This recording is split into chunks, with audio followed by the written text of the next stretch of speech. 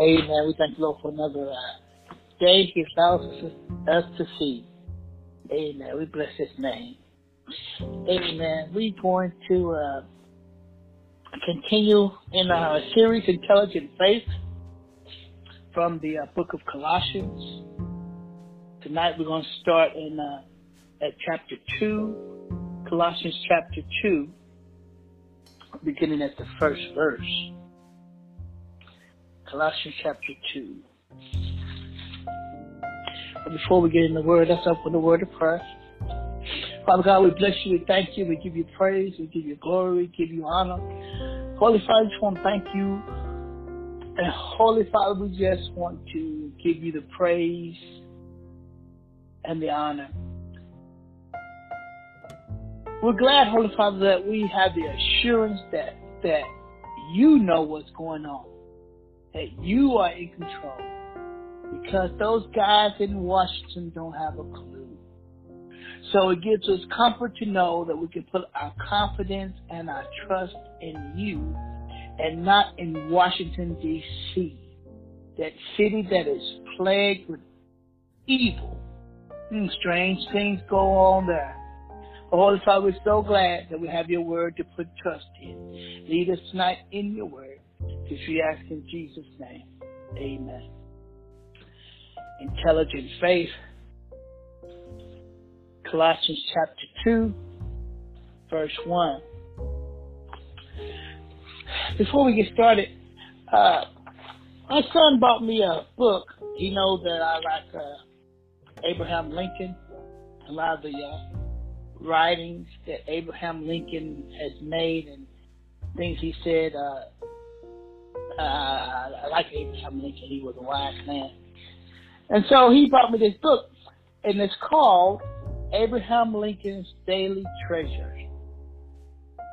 And it's a devotional that Abraham Lincoln used to read from when he was the president. Old one, but it has a lot of his sayings in here. But what I'm about ready to read doesn't really fit with the message tonight. But you know what we preachers do. We like to cram stuff in. Even if it don't match the message or the sermon, we'll stick it in there. So listen up. This one devotional is called It's Not Outward Appearances That Count. It's not outward appearances that count. Abraham Lincoln never was good at first impressions. One man who was present at one of Lincoln's famous addresses said, "When Lincoln rose to speak, I was greatly disappointed. He was so angular and awkward that I had, for an instant, a feeling of pity for so an ungainly man. But after listening to Lincoln speak, this man's opinion changed. Pretty soon, he said, he began to get into his subject, and the whole man was transfigured. I forgot about his personal appearances, forgetting even myself. I was soon on my feet with the rest, yelling like a wild Indian, cheering this wonderful man. He's the greatest man since St. Paul. Do you sometimes dismiss another person's views because of how he or she looks? Be careful not to put too much weight on outward appearances. You might just look past someone who could help you become your best friend, or even help set you free. And my goodness, we know that Abraham Lincoln had the greatest part in setting the African American slave free. Thank the Lord for him. Okay, Colossians 2. Tonight we're going to move right along. We're going to shift and see what Paul is saying tonight to the Colossians that were a good church, that was a strong church, but they were still dealing with a lot of heretics and false teachers that was coming in and trying to stir them away from the truth. So chapter 2 The first verse begins. He said, I want you to know how great a struggle I have on your behalf for those who are at Laodicea and for those who have not personally seen my face. When we left off in verse 29, we saw how Paul was in a constant struggle, labor, and striving for the church at Colossae. Now he continues in chapter 2 to tell us about how he continued to pray and how his battle was not only for the Colossians, but also for the Laodiceans. The church of Laodicea, you'll find the Laodicean church in the book of Revelation. They were one of the 7 churches. It's also believed that at the same time Paul wrote the letter, the epistle for the Colossians, it's believed that he also wrote epistle to the Laodicean church. But we don't have a copy of that, so that's merely speculation. But his concern was for both churches. And he prayed and he battled in the spirit for these churches.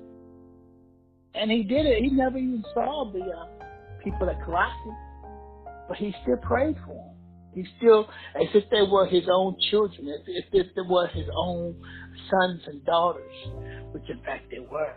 And that's the attitude we have to take when we're praying for the world, praying for people we don't know, praying for people we've never seen before. That's what the Lord calls us to do, to pray for the world, lift them up in prayer, pray for the government, pray for our leaders, spiritual and naturally, pray for the church worldwide. No matter if we know them or don't know them, we need to pray for them, and they need to pray for us. One writer said, teach me to take the reproofs from my friends, even though I think I do not deserve them. Even though I don't think I deserve the reproofs, the corrections. But he asked the Lord to help him to accept those reproofs in prayer. Because most oftentimes we can learn from people's criticism of us, their inputs.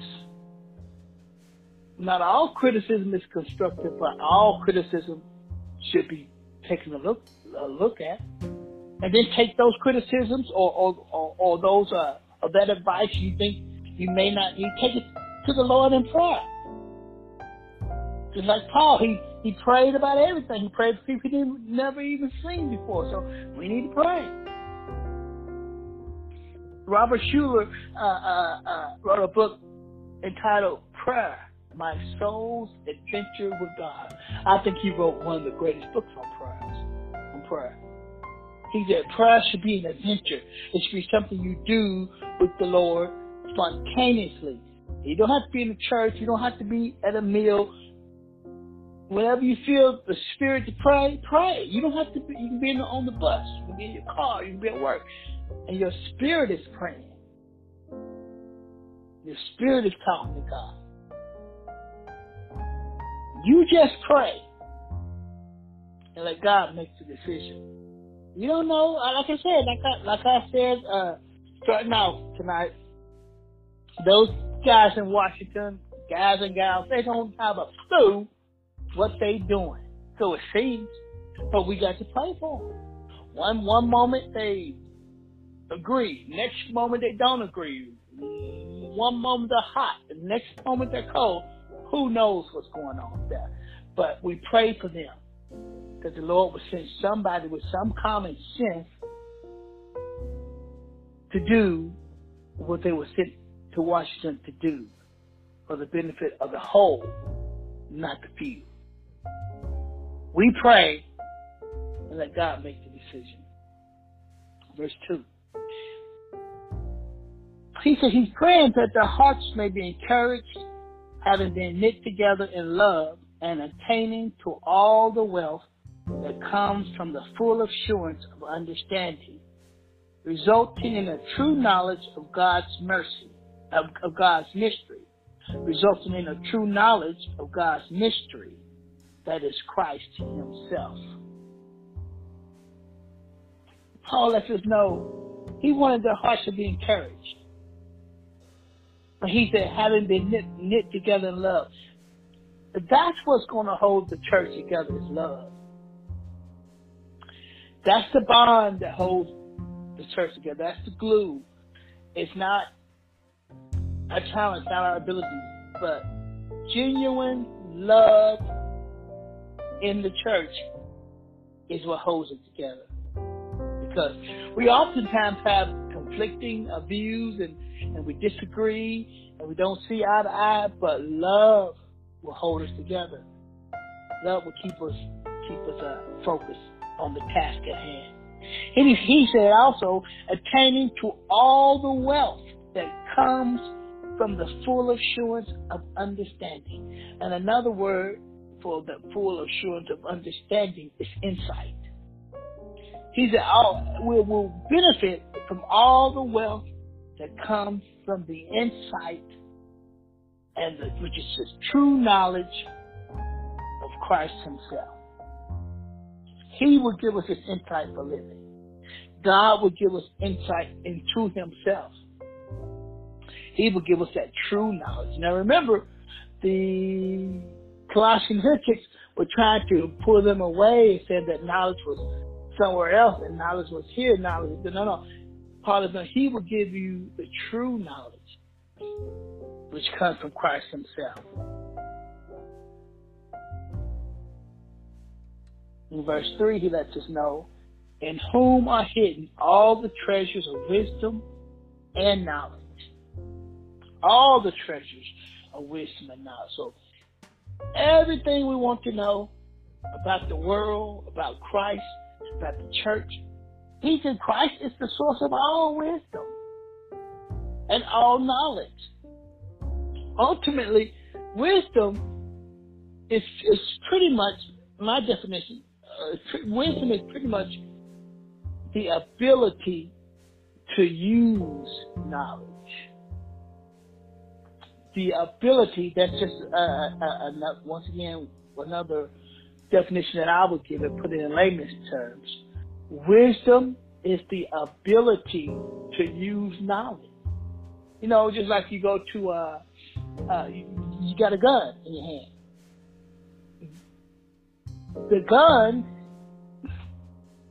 could be viewed as knowledge, but if you don't have the wisdom to use that gun, what good is it? You got to know how to shoot it. You got to know how to load it. You got to know how to aim it. It's more than just having a head full of knowledge, but you got to have wisdom. And that's what Paul was at to know. Jesus Christ is the source of all that wisdom and all that knowledge. All we need is in Christ. In him is hidden all the treasures of wisdom and knowledge. When I first started off working for the government, when I got out of the military, I worked as a budget tech. And there was a lot to learn, there was a lot to know. But one of the things my supervisor then told me, she said, Joe, you don't have to know everything about budget. See, you don't have to memorize this. She said, nobody can do that. But she said, just know where to find the information you need. Know where to go to get the information you need. If it's a person, if it's a book, know how to get the information, but you can't remember it all. And that's what Paul was pretty much letting me know. You don't know everything. Saints, we can't, there's no way, but our source is Christ.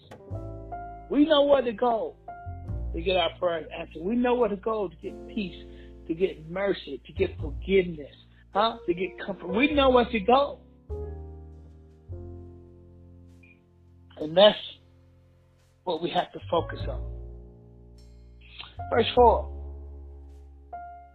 He said, I say this so that no one will delude you with persuasive argument. Delude you with persuasive argument.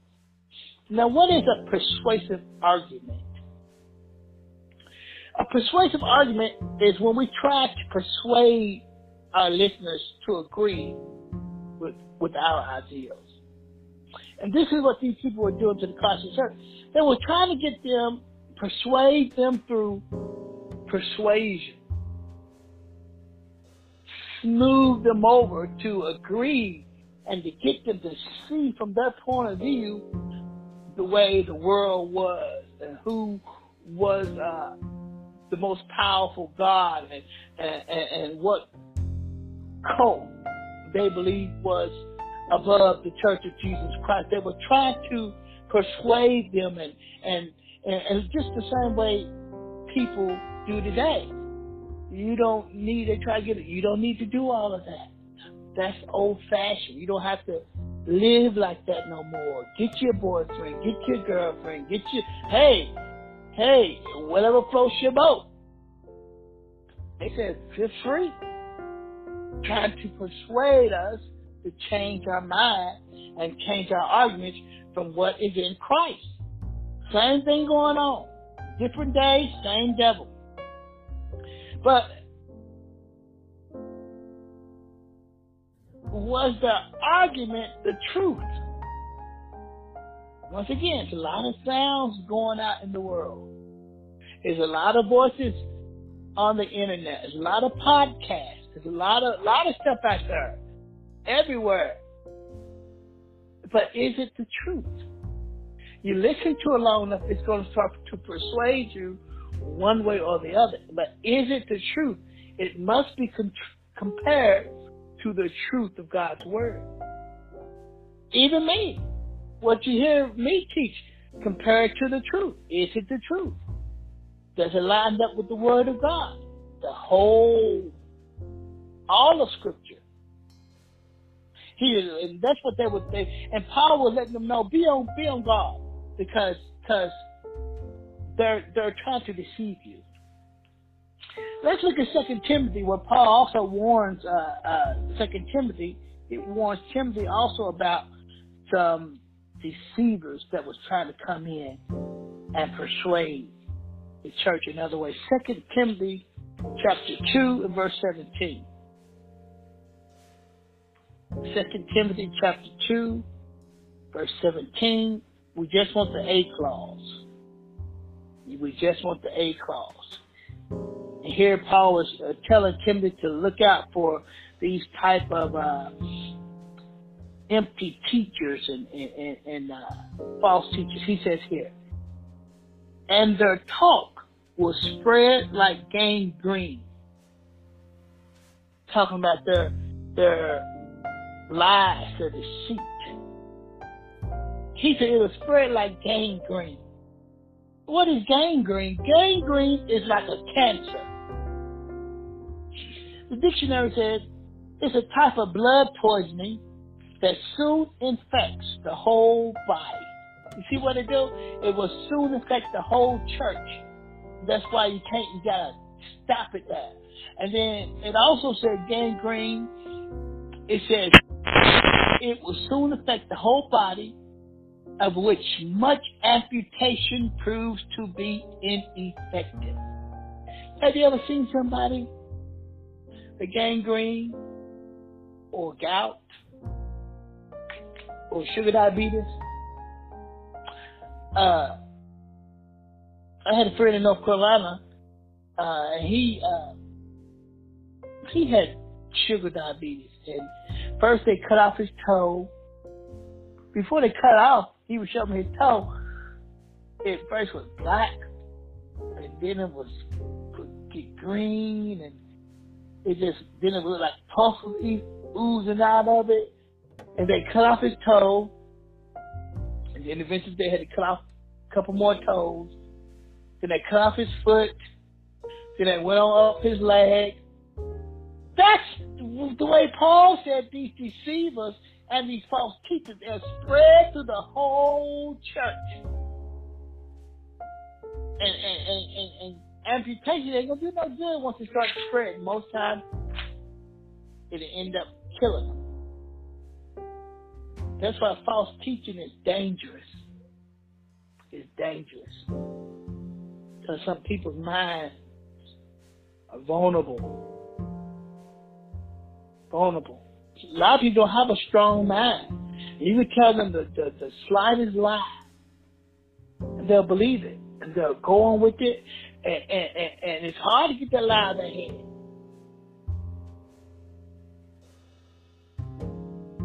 False teaching is not only dangerous, it's also ignorant teaching is also dangerous. Ignorant teaching. What did Paul say? Paul said, I would not have you ignorant, brother. In several of his epistles, he said that because he don't want the people of God to be ignorant about the things of God when we don't have to be. So sometimes when we listen to certain teachings, it just shows that teacher had a lack of understanding and spoke about things that they didn't know about. If we don't know something, say we don't know nothing. Say we don't know about this subject. Leave it alone. Don't spread false doctrine and don't spread ignorant doctrine. Know what you're talking about when it comes to the Word of God. That's what Paul said. So watch out for these persuasive arguments. Verse 5. He says, well, even though I'm absent in body, nevertheless I'm with you in spirit, rejoicing to see your good discipline and stability of your faith in Christ. Look at that.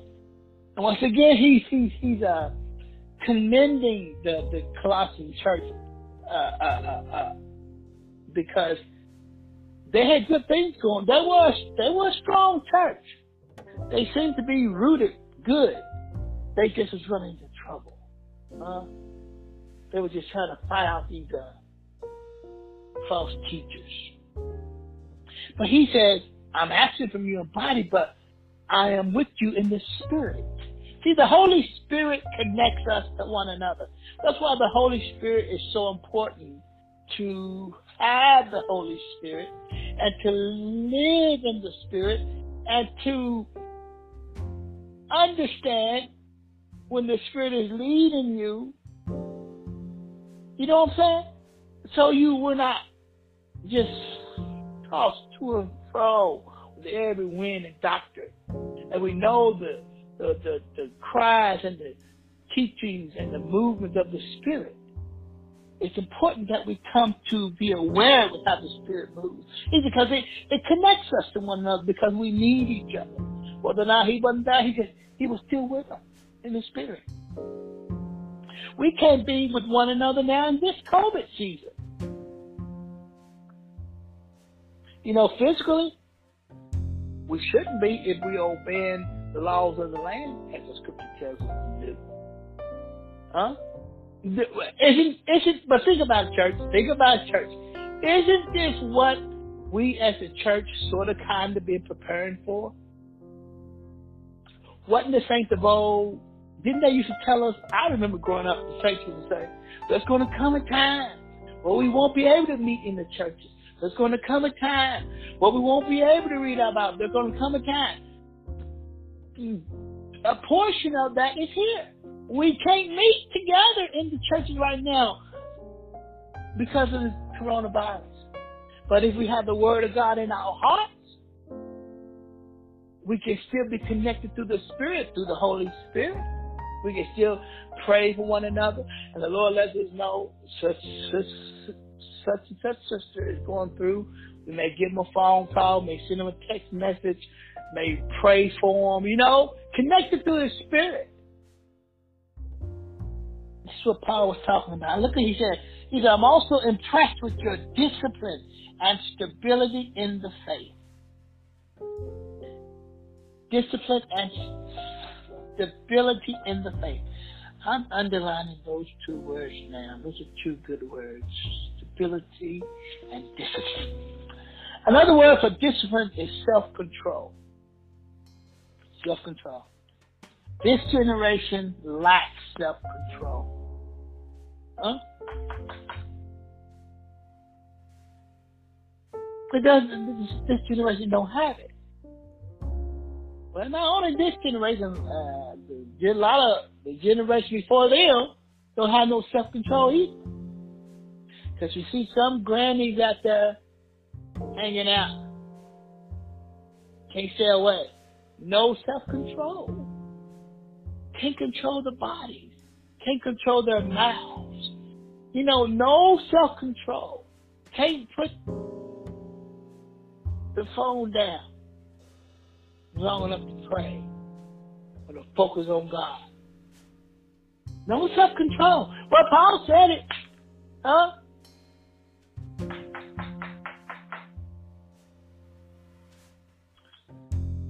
The lack of self-control also produces a lack of stability. It produces a lack of stability. Now Paul was telling the Colossians here that they had this stability and they had discipline. He was commending them for that. But if they didn't have it, like a lot of folk today, they would need props. They need props to hold them up. This generation, if they don't have a prop, they will fall down. If you're not calling them every week, well, I'm going to see you next week in Bible class. Yeah, I think I can make it. Well, I'm going to see you there. Okay, I'm going to tell you. And they get there, Lord, you better call them next week because they won't be there. They need a prop.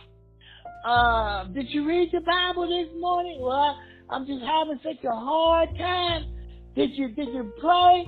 Well, I didn't really get around. They need a prop.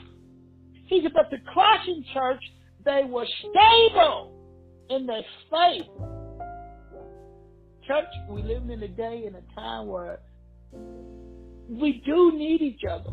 But if we can't get to one another, we should be able to say that we're stable enough to still be holding on to God, holding on to His Word, holding on in prayer.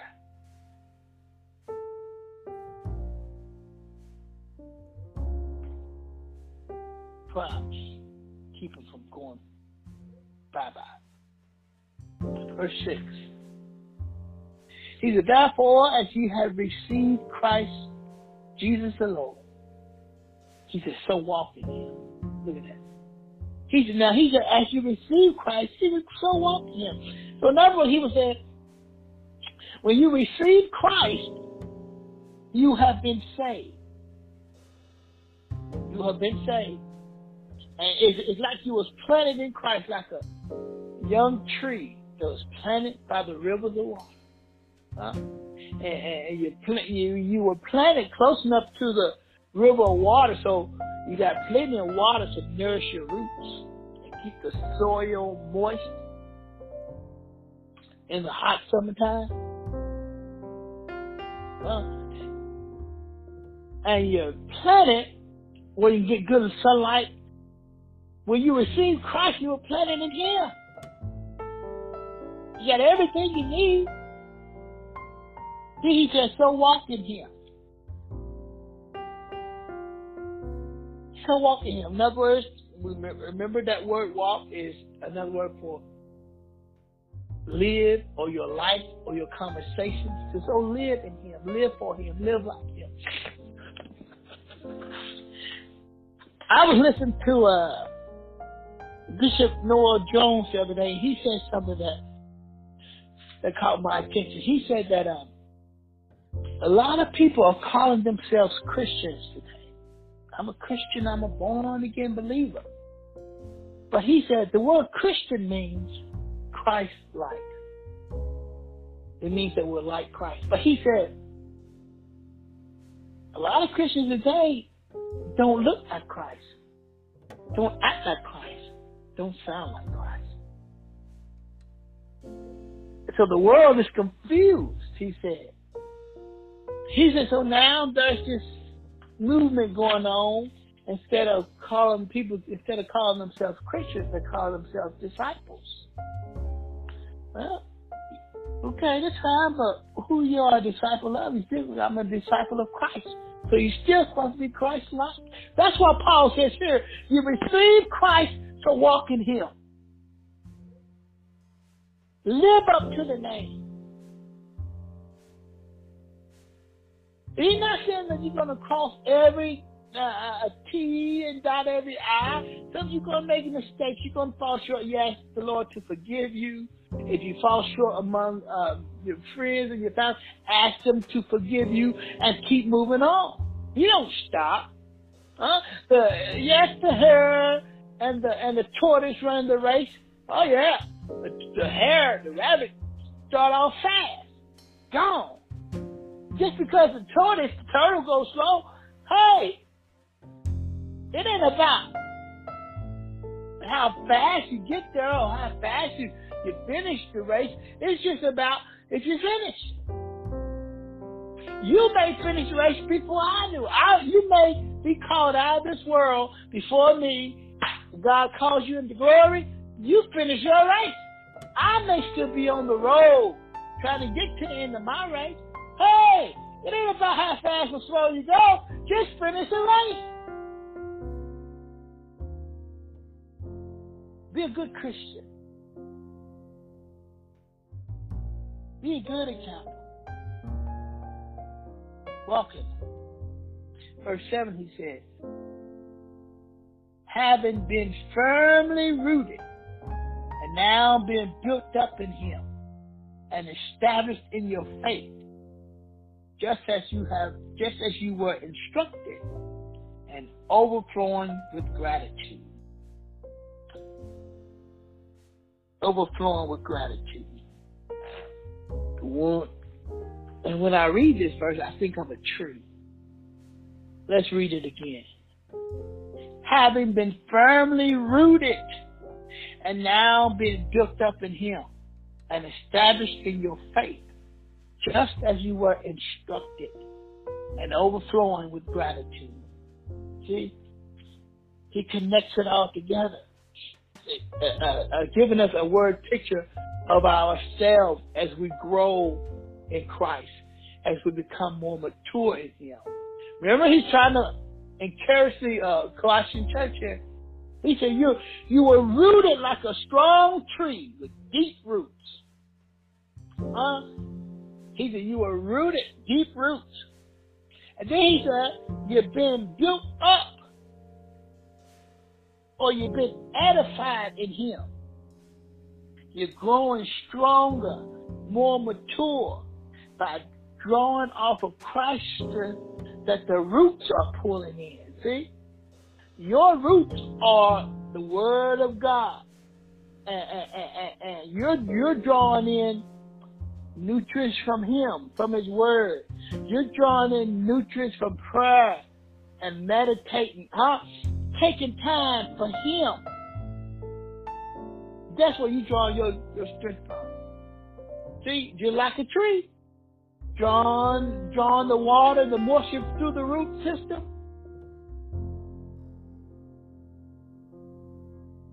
You can see. Have you ever seen somebody you know, maybe one of your kinfolk, and you see them, and you say to yourself, remember I said you say to yourself, something come across your mind.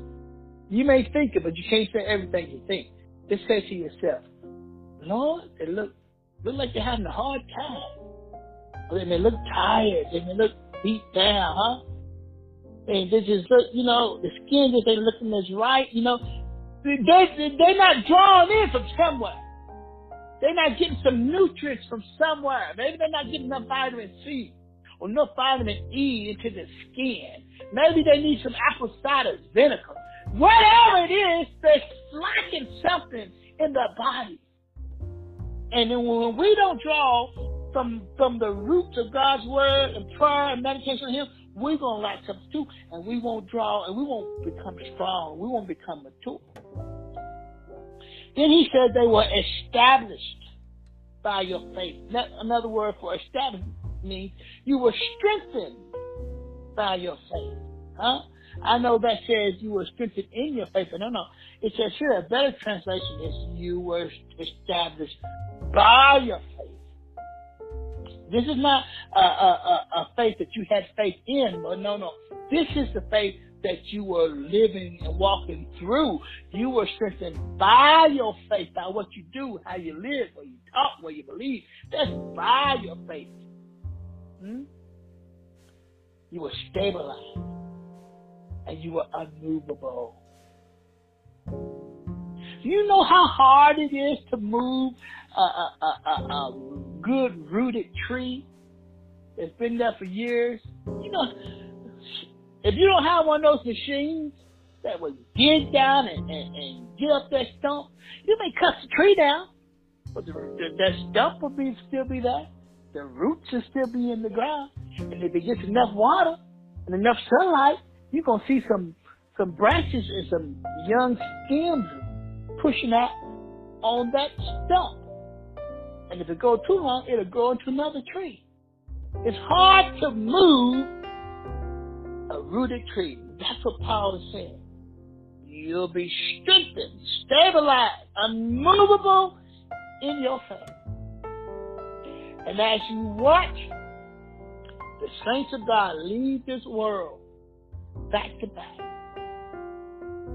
it should encourage you to run on a little farther, to run on a little harder, to press in a little closer to God, because we may be next.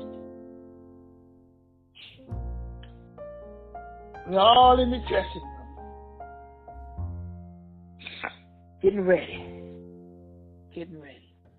Then he says here, and after you establish it, he said, then you'll overflow with gratitude, bearing fruit. You know, that's the leaves of a tree. You see the leaves of a tree?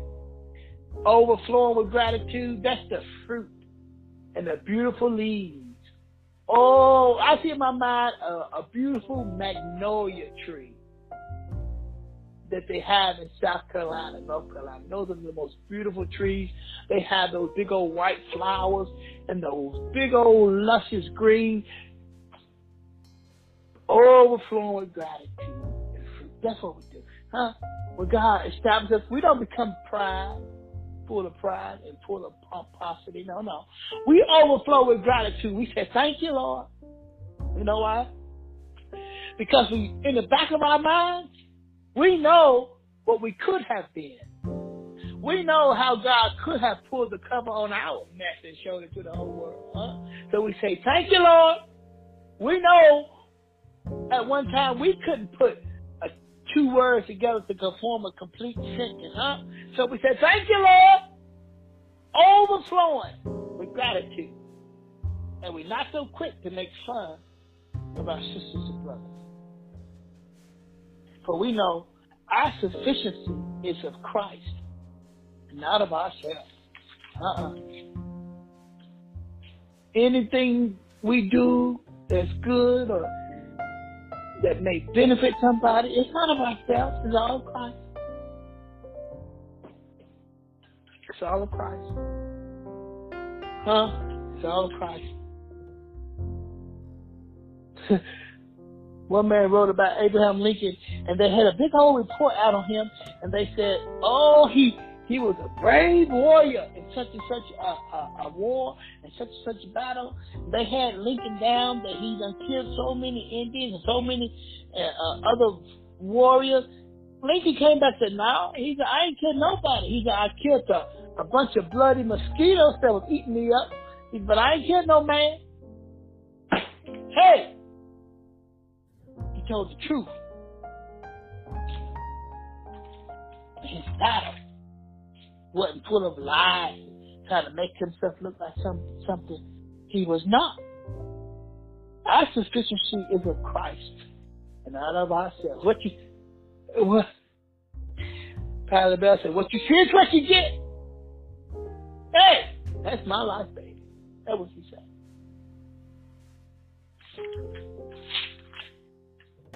Our sufficiency is of Christ.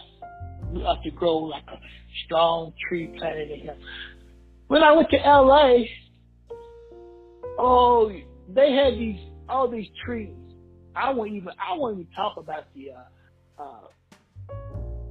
the the redwoods of Southern California. I didn't go there. But just the oak trees that was in the city of LA, they were so big. I mean, the roots were so huge. I got pictures. I mean, the roots were so big that they were above the ground. And most roots, when they're above the ground, they don't get very much nutrients because they're above the ground. But these trees were huge. They were beautiful trees. That's the way we have to grow in Christ. Solid. Verse 8. He said, see to it that no one takes you captive, through philosophy and empty deception, according to the tradition of men, according to the elementary principles of the world, rather than according to Christ. So here he sort of shifts and he sort of puts them on guard, just like a dog would perk up their ears when they hear something. He said, see to it that no one takes you captive. And this is not a word, captive is not a word of somebody that was, caught up in a trap, that fell in the trap. No. This word captive means to be snatched away and dragged off. Snatched away and dragged off. A lot of people are snatched away and dragged off in the church. Through what? He says through philosophy and empty deception. And what else? And traditions of men. Philosophy, this hollow deception, and traditions of men. We got to watch out for these three. Philosophy, my definition, is like a love of worldly wisdom. It's a love of worldly wisdom. They seek truth through human wisdom. That's why they mess up. Not all philosophy is bad. Not all philosophy is bad. Plato was a philosopher, and not everything he wrote was bad. But when the philosophy tries to pull you away from the truth, but what they're philosophizing about, when it goes against the truth, that's when it's trouble. That's when it's empty. That's when it's hollow. And that's when it's deceptive, because most philosophers, the words sound so good. They pick the best words. They craft the English, the Greek, the Hebrew language. Oh, they can craft it and put it together just like a fine necklace, And when you'll be deceived, well, they speak so good, they so educated, but how does it square with the scriptures? Does it draw away from the truth? Because there is no truth in human wisdom. That's where you gotta watch with the traditions of men. There is no truth in human wisdom. Truth comes from God. Human wisdom, we can only speculate about truth or tell how much we know or how much we believe or how much God has revealed to us. But our truth must be rooted in the Word of God. Jesus will be on the lookout. He says, according to the elementary principles of the world, rather than according to Christ.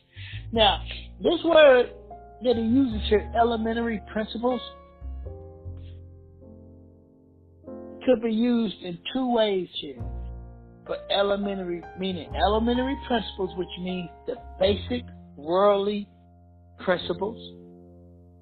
And it also means the elemental spirits, or demonic worldly spirits. He means both here. He means both. These false teachings were based off the elementary principles of the world. You know why? Because they focused on myths and the occult, magic. They had a thing with astrology and the stars. elementary principles. How can a star get me to worship it? I can't worship the star. I want to worship the one that created the stars. Huh? That's why he calls them elementary principles of the world. But these elementary principles of the world are purported or supported or induced by the evil spirits.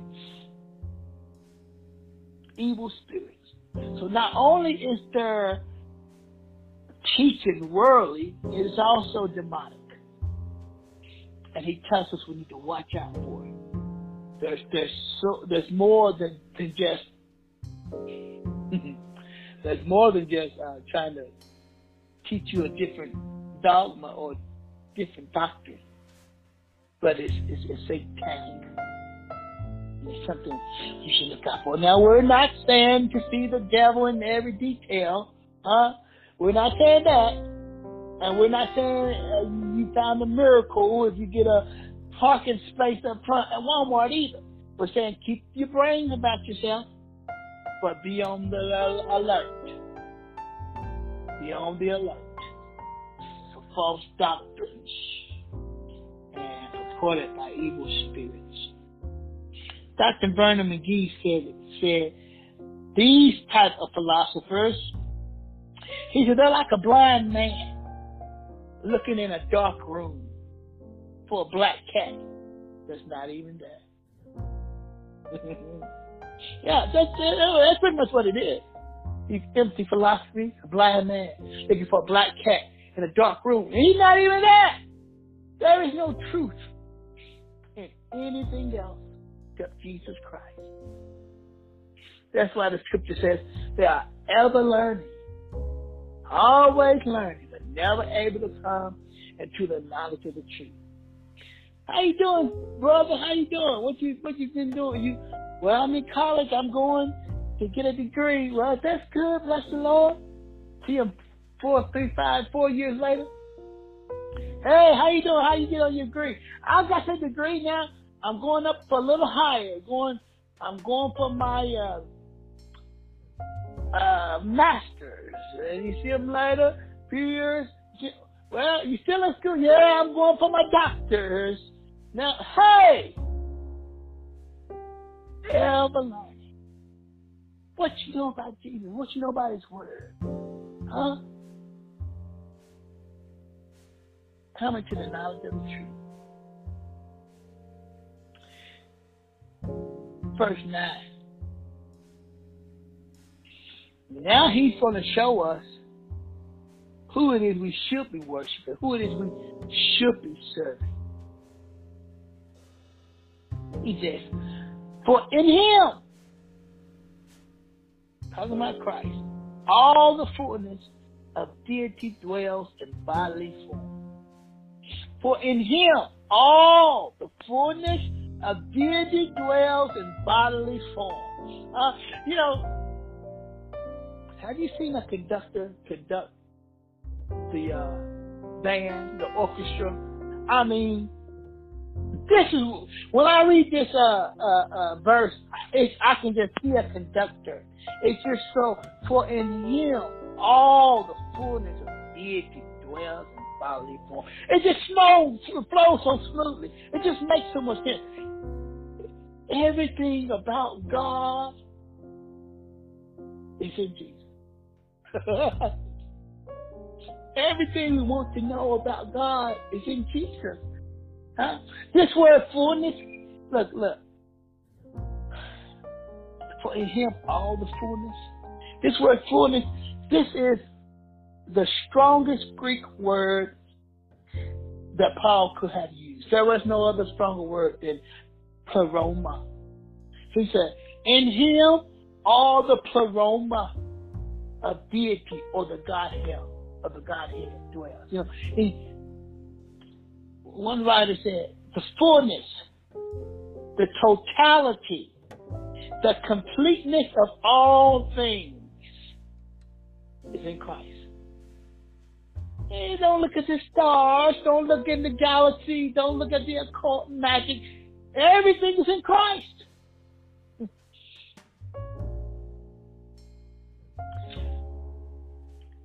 He's undiminished deity. Undiminished. Undiminished deity. Undiminished.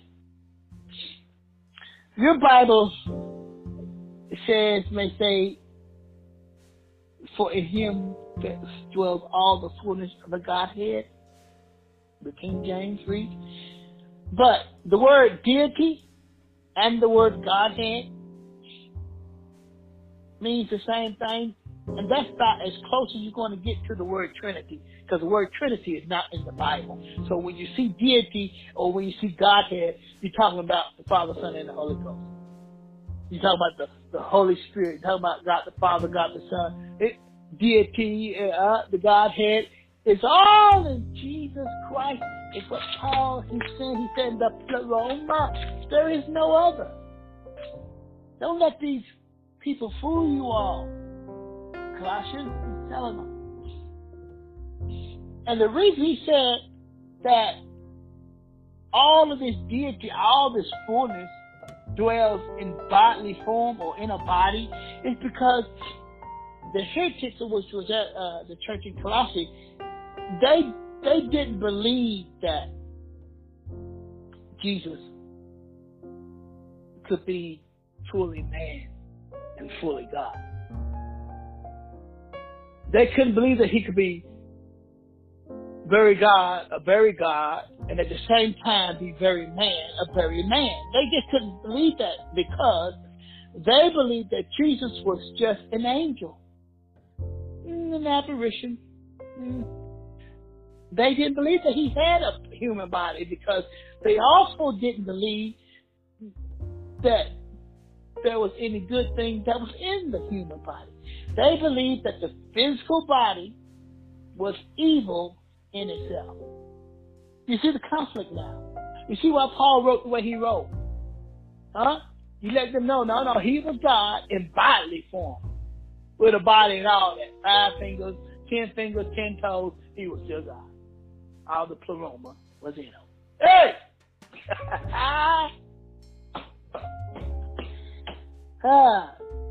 We're going to stop right here.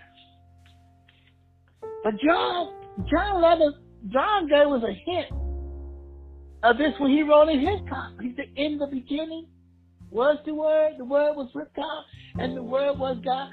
If we read that 1 John in the first verse a little bit closer and read it in its original form, it would be in a beginning. Because we don't know. We wasn't there. But all we know, it was a beginning. We don't know which beginning that God began. But it said, in the beginning, which had no beginning, was the Word.